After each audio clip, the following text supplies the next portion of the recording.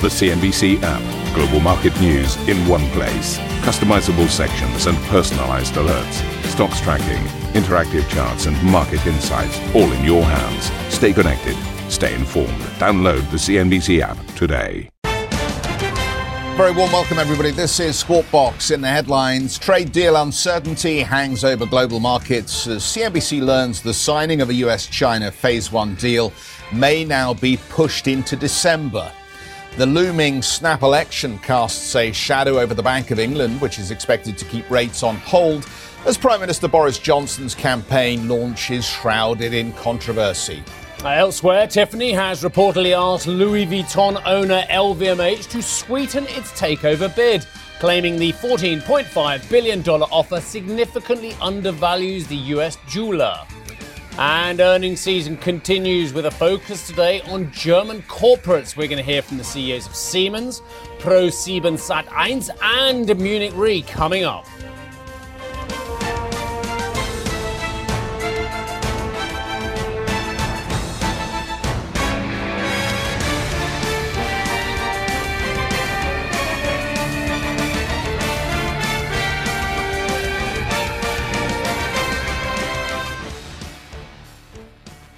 This is really interesting, and thank goodness, as I just mentioned in the headlines, we're going to be speaking to Joe Kaeser, the CEO of Siemens, in a few moments' time, one of the most important businessmen on the continent. Make no bones about it. This is a stunningly important company, and he's an important man in many ways as well. But this is interesting. The Siemens CEO has already said the company has achieved 2019 full-year guidance in all aspects. And yet in the flash next to it, it says the weakening of the global economy accelerated during the year. So despite everything we're hearing about stability at lower levels on the European or perhaps the US economy as well, you've got Joe Kaeser here, one of the most important businessmen, a man who I presume has the ear of Angela Merkel as well, saying that we saw an acceleration of the weakening of the picture as well. The numbers themselves actually look very respectable. And reports of fourth quarter orders, 24.7 billion euros versus 22.93 expected. Fourth quarter revenue. That's a very similar figure, actually. Again, a beat there. Operating profit, 2.64 billion euros. Again, a beat on the industrial operating profit in the fourth quarter. Net income, again, a beat. So beat is what I'm seeing from Siemens here. But that line from Joe Kaeser about an acceleration of the weakening, I think that's very interesting. He says that the digital industries reports 2% drop in fourth quarter orders, a growth in software offset by a decline in machinery. I'll give you two more flashes. Expects macroeconomic development to remain subdued in 2020, citing geopolitical and economic risks, and adding a moderate decline in market volume for short cycle businesses is what is expected. I would suggest this is a tale of currently everything's been going. They've had a good set of numbers here, but looking forward, it's as opaque as it could be. Should we just have a quick look at? Yeah. We're going to catch up with Joe Kaeser, so we'll do that conversation very shortly. I just want to focus for a moment on the Commerzbank numbers here. Martin Tilke's had a few issues with some of the top shareholders who've been raising questions recently as to whether his turnaround program is aggressive enough at this point. Cerberus, one of those that's been quoted in recent copy, as suggesting they need to cut costs more aggressively and focus harder on profitability. Just on that cost reduction side, cost down to 1.62 billion in the third quarter, but that's more or less flat on the third quarter 2018 number here. In terms of the overall operating costs, though, they are somewhat below the third quarter 2018 number, trimmed to 1.5 billion for the third quarter. Few other encouraging lines in here, I have to say. Net interest income up by 2.7%. The bank says that a consequence of 2% growth year on year in group revenue to 2.1 billion. The read across from the year before, again, pretty much flat from the 2.14 billion they achieved in 2018. Common Tier 1 equity ratio, 12.8%. Comfortable in capital terms. The group giving us a net return on tangible equity at 4.4%. And therein lies the rub here, that these banks in Europe need to be double digit, at least it seems to me, at the moment as we look at their prospects going forward. Line from the bank, further growth in customers and assets, a net 141,000 new private customers gained in Germany. Loan and securities volume also up by 4 billion euros at this point. The group says the net profit line at 294 million improved year on year. The third quarter 2018 was 218 million. But again, very modest in what should be an improving environment. Very interesting you say that. Should be an improving environment. We've had years of reorganising this sector. We've had years to reorganise this sector in Europe. But have we squandered that opportunity? Have we squandered those stunningly low interest rates, negative rates, the bulwark from the ECB to go forth and spend on these teltros and what have you? Because I tell you, that stock that you just mentioned, Commerzbank, guess what it's done this year? As the rest of the DAX has rallied, as the rest of the DAX has reset, even Siemens, I just mentioned, up 11%, despite the fact that Joe Kaiser just said things can potentially get worse on opacity going forward and things are being completely challenged. You've got Commerzbank, which has enjoyed the rally. Not at all. Not at all. And yet I'll compare that to UniCredit. Same kind of situation, same continent, same customers across the continent. And even UniCredit, which is dealing with Italy and Italian politics and Italian bad loans and Italian zombies, actually has done incredibly well. Look at that performance over the last 3 months. So I can compare Commerzbank to UniCredit. Don't get me wrong, UniCredit's not out of the woods. It's not the most paragon of virtue when it comes to their price to book. They're a 0.45. They're still low. But what do you think the price to book on Commerzbank is? 0.25. Ladies and gentlemen, what am I saying to you? I'm not just talking about some weird accounting term. I'm telling you the market is saying we believe that the book value is actually worth a quarter of what the bank does. That's pretty much what we're saying when we say a price to book as well. So anyway, I'll just give you those UniCredit numbers. We can do the compare and contrast continued. Again, they look all right. They look all right. Net profit, 1.1 billion versus 1.01 billion average consensus, to be fair, provided by the company as well. The CET1 ratio, i.e. your capital buffers, 12.6%. That's gone in the right direction as well.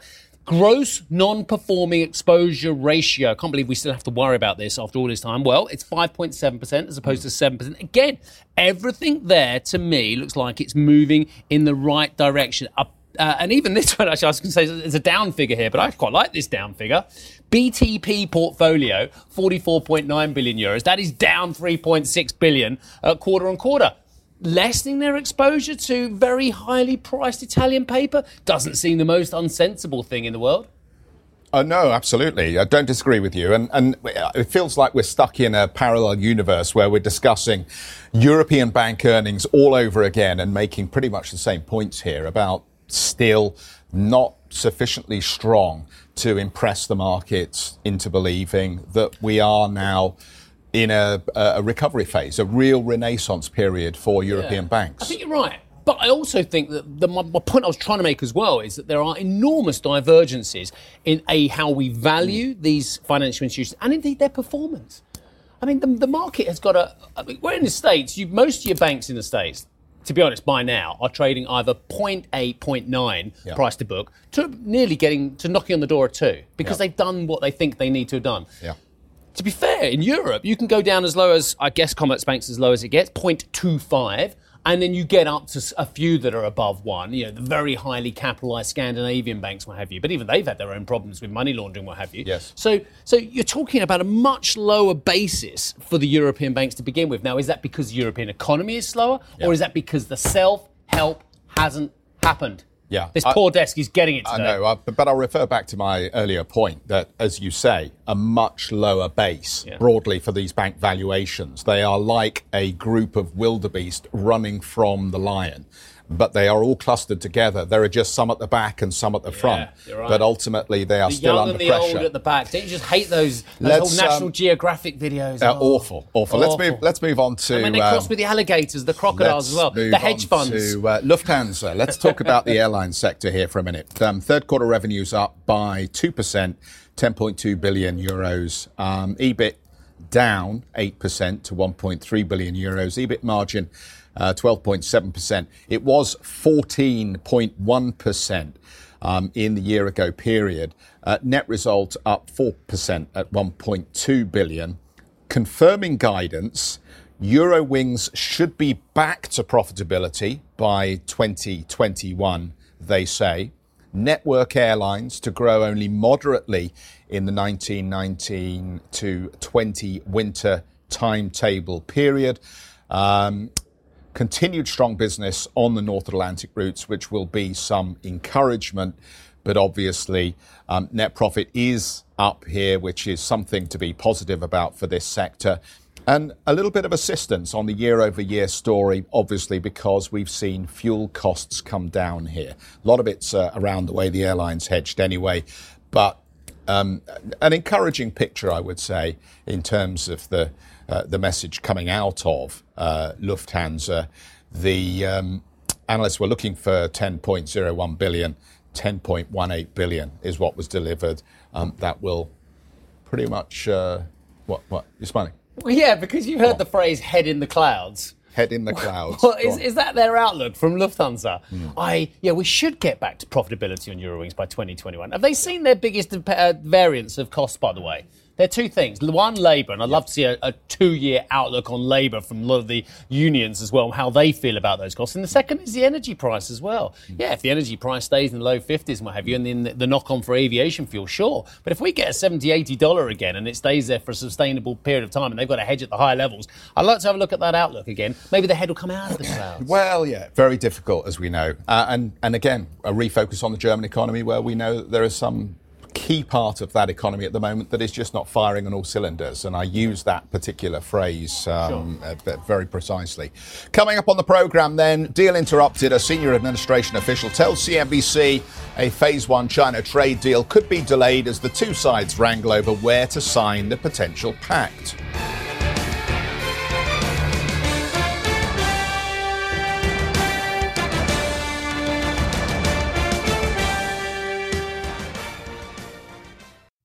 A CNBC signature event.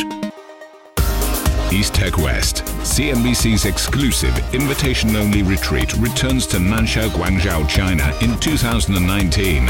We explore all things tech, from artificial intelligence to 5G. Join the world's most prolific investors, inventors, and entrepreneurs as they share their stories and celebrate innovation. Visit easttechwest.com for an application to attend.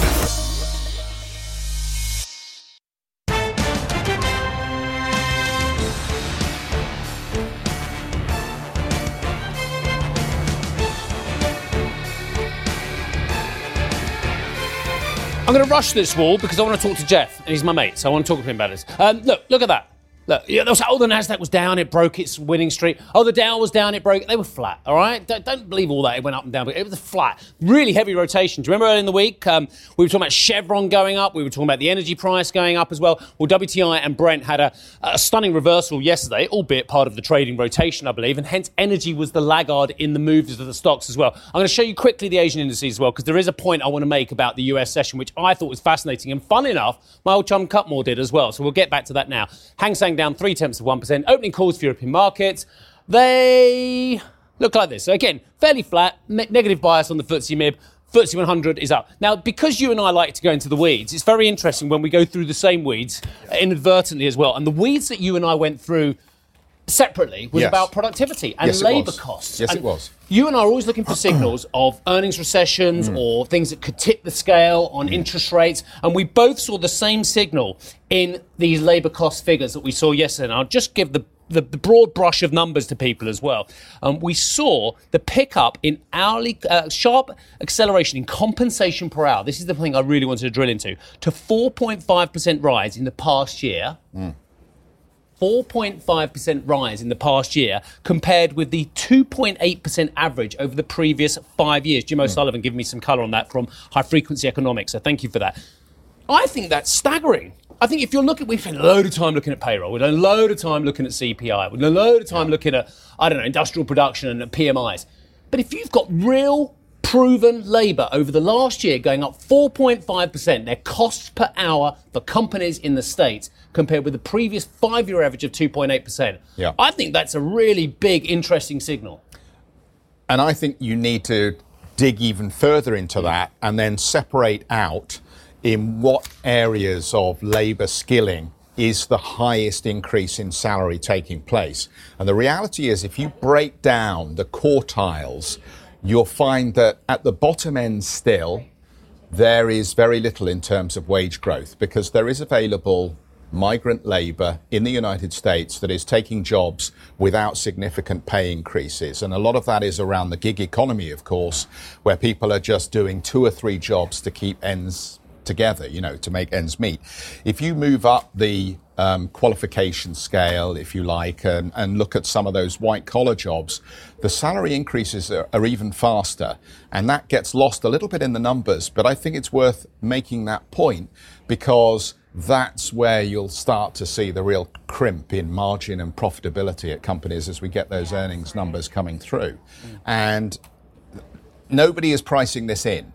That's what matters when you look at where interest rates are. Because that would hold the hand of the central banks and prevent them from doing what the market loves, which is giving them easy and free money. Absolutely. And the problem is that we look at non-financial sector corporate debt at this point, and it is enormous. And we look at potential risks in the financial plumbing at the moment. And one of those risks has to be the re-emergence of inflation. But nobody is pricing it in right now. This is interesting because it's under. Can you see it there? Under, that dusty old thing with the old, you get the old shoes from your colleagues who are opposite. I can see it under there. It's dusty, but Is it a curve? It's curved like it's. Yeah. Blow the Phillips? dust off. I think it says Phillips curve. Yeah. Oh my God! It doesn't work anymore, does it? I don't know. Should we pull it out? Should we pull the Phillips curve out? Is it back? I'm not sure it's back quite yet, but clearly there is something to take note of. I'll kick it back under your side of the desk then. Thank you. Amazing what you find under the desk, isn't it? There's all sorts of rubbish under here. Yeah. A couple of previous presenters as well. CNBC has learned that a potential meeting between President Trump and his Chinese counterpart Xi Jinping to sign an interim trade deal could be delayed until December. A senior administration official said the US still aims to ink the so-called Phase 1 agreement this month, but that it's not clear if the timetable is realistic. The two sides will need to agree on the terms of the deal and are said to be at odds over the location of the signing ceremony. Kayla Tausche filed the report. The White House is still working to reach a Phase 1 deal with China by November 16th. That's the date Presidents Trump and Xi would have met at the APEC summit before host country Chile canceled the event due to unrest. A senior administration official acknowledges that deadline might not be feasible as the two sides continue negotiating the terms of the deal and a venue to sign it. If the date gets pushed out, the signing summit could move to Europe, where President Trump will be in early December. He's expected to attend the NATO Leaders Summit in London, December 3rd and 4th. Trump, for months, according to officials, has suggested Switzerland as the ultimate neutral location, even as the U.S. pushed China to sign the deal stateside. Reuters has reported Switzerland and Sweden are under discussion, but this official said those are unlikely sites, but perhaps not impossible. The firmest deadline for a deal signing is now viewed as December 15th. That's the date the tariffs on about $160 billion in consumer goods would take effect. Kayla Tausche there with that report. And I sort of somewhat disagree with some aspect of that report because it's turned into this whole thing about where's it going to be signed? Where's it going to be signed? That's the issue. Why is it going to be delayed? That is not the issue. The issue is, what is the agreement? Tell us what the agreement is. Yeah. If they came out and signaled to the market that we have a pretty much comprehensive Phase 1 on all areas of disagreement, that's an oxymoron for a start. That would be like giving not giving kryptonite, giving the markets jet fuel, right? But they don't have that information. So it's all about the moment, the location, and the timing, which I think is bunk. This is extraordinary. It's like an echo chamber. No, but comprehensive Phase 1, you said there. Right. I don't understand what you mean by comprehensive Phase 1, because the nature of Phase 1 that it's not comprehensive. That's the whole point, isn't it? The fact is that we're all fed this phrase that was phase one because they couldn't get a comprehensive. So to get comprehensive phase one is absolutely bonkers because this is the foothill. This is getting to base camp. This isn't the hard bit when you're higher up the mountain. Right. Okay. we'll set this to one side. Unfortunately, we agree too much on that, so let's find something that we can disagree about. Boris Johnson's election campaign launch got off to a rocky start following a series of controversial incidents. The event was overshadowed by a ministerial resignation as well as a blunder by senior Conservative Jacob Rees-Mogg, who was forced to apologise for suggesting the victims of the Grenfell Tower fire should have used common sense and ignored firefighters' instructions to stay in the burning building. The Prime Minister attacked his political opponents and vowed to get Brexit done. Britain's snap election and the continued uncertainty surrounding Brexit are set to cast a shadow over today's Bank of England meeting. The MPC is expected to keep rates unchanged. However, there could be a surprise vote from policymaker Michael Saunders to cut rates. In September, he said a rate cut was plausible if Brexit continues to be a, quote, slow puncture for the UK economy. Jemana is with us from outside the Bank of England. Let's get her to run us through what we can expect in the meeting. Morning, guys. Well, possibly the most exciting thing that we're going to get out of the Bank of England today is that they're revamping their inflation report. It's got a new name now. It's going to be called the Monetary Policy Report.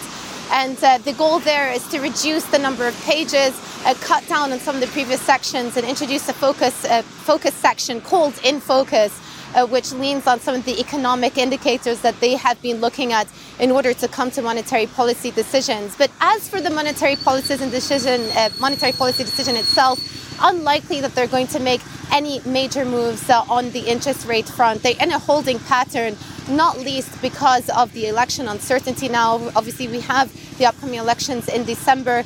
Lots of questions about what that means for the future of Brexit and indeed what the future government is going to look like, not just from a political standpoint and what that means for Brexit, but obviously when it comes to their fiscal plans as well. So those are lots of matters that the Bank of England has to contend with. But when you look at the economic data, actually just taking it back to where things were in August, the situation economically has deteriorated a little bit. If you look at the PMIs now, the composite PMI for the UK is tracking around 49. So we've dipped below that 50 level, the crucial level versus before expansionary, contractionary. So it does point to some slowdown in the overall activity. But most analysts out there agree that the UK probably will avoid a technical recession at this point. When you look at the more medium-term indicators, and here I'm talking about things like the labour market, that continues to be a strong point in the UK economy. Wage growth is tracking around 4%. The labour market continues to be very strong. Inflation hanging in around 2%, which is the justification for why the Bank of England have kept this limited and gradual language in their most recent monetary policy decisions. They have said that if there is a smooth Brexit and if there is a transition, then that could lead to hikes in the future. One thing I would say to watch out for today is there have been a couple of members recently, Saunders and Vlicha, who are sounding a bit more dovish than usual and have said that even in the case where the UK avoids a cliff edge Brexit, they still may see a reason to cut rates in that scenario. So you may get a couple of dovish dissenters at the meeting in a couple of hours' time. That would be the main surprise. But no one's really expecting them to cut interest rates at this point, given the amount of political uncertainty out there. And of course, you've got to distinguish between the short-term economic situation and the long-term. I'll toss it back to you. All right, Jemana, thank you very much for that. Did well at the end there. Very good, because you know there's a road sweeper just next door. Do you know, it must be the cleanest square mile of property, of real estate on the planet, because anytime you're doing an outside broadcast in the city, there's always some machine going past, isn't Yes, no, absolutely. Thank you for listening to Squawk Box Europe Express. For more market-moving news, you can head to cnbc.com. Or join us again on the show with Jeff Cutmore, Steve Sedgwick and Karen Cho, weekdays on CNBC.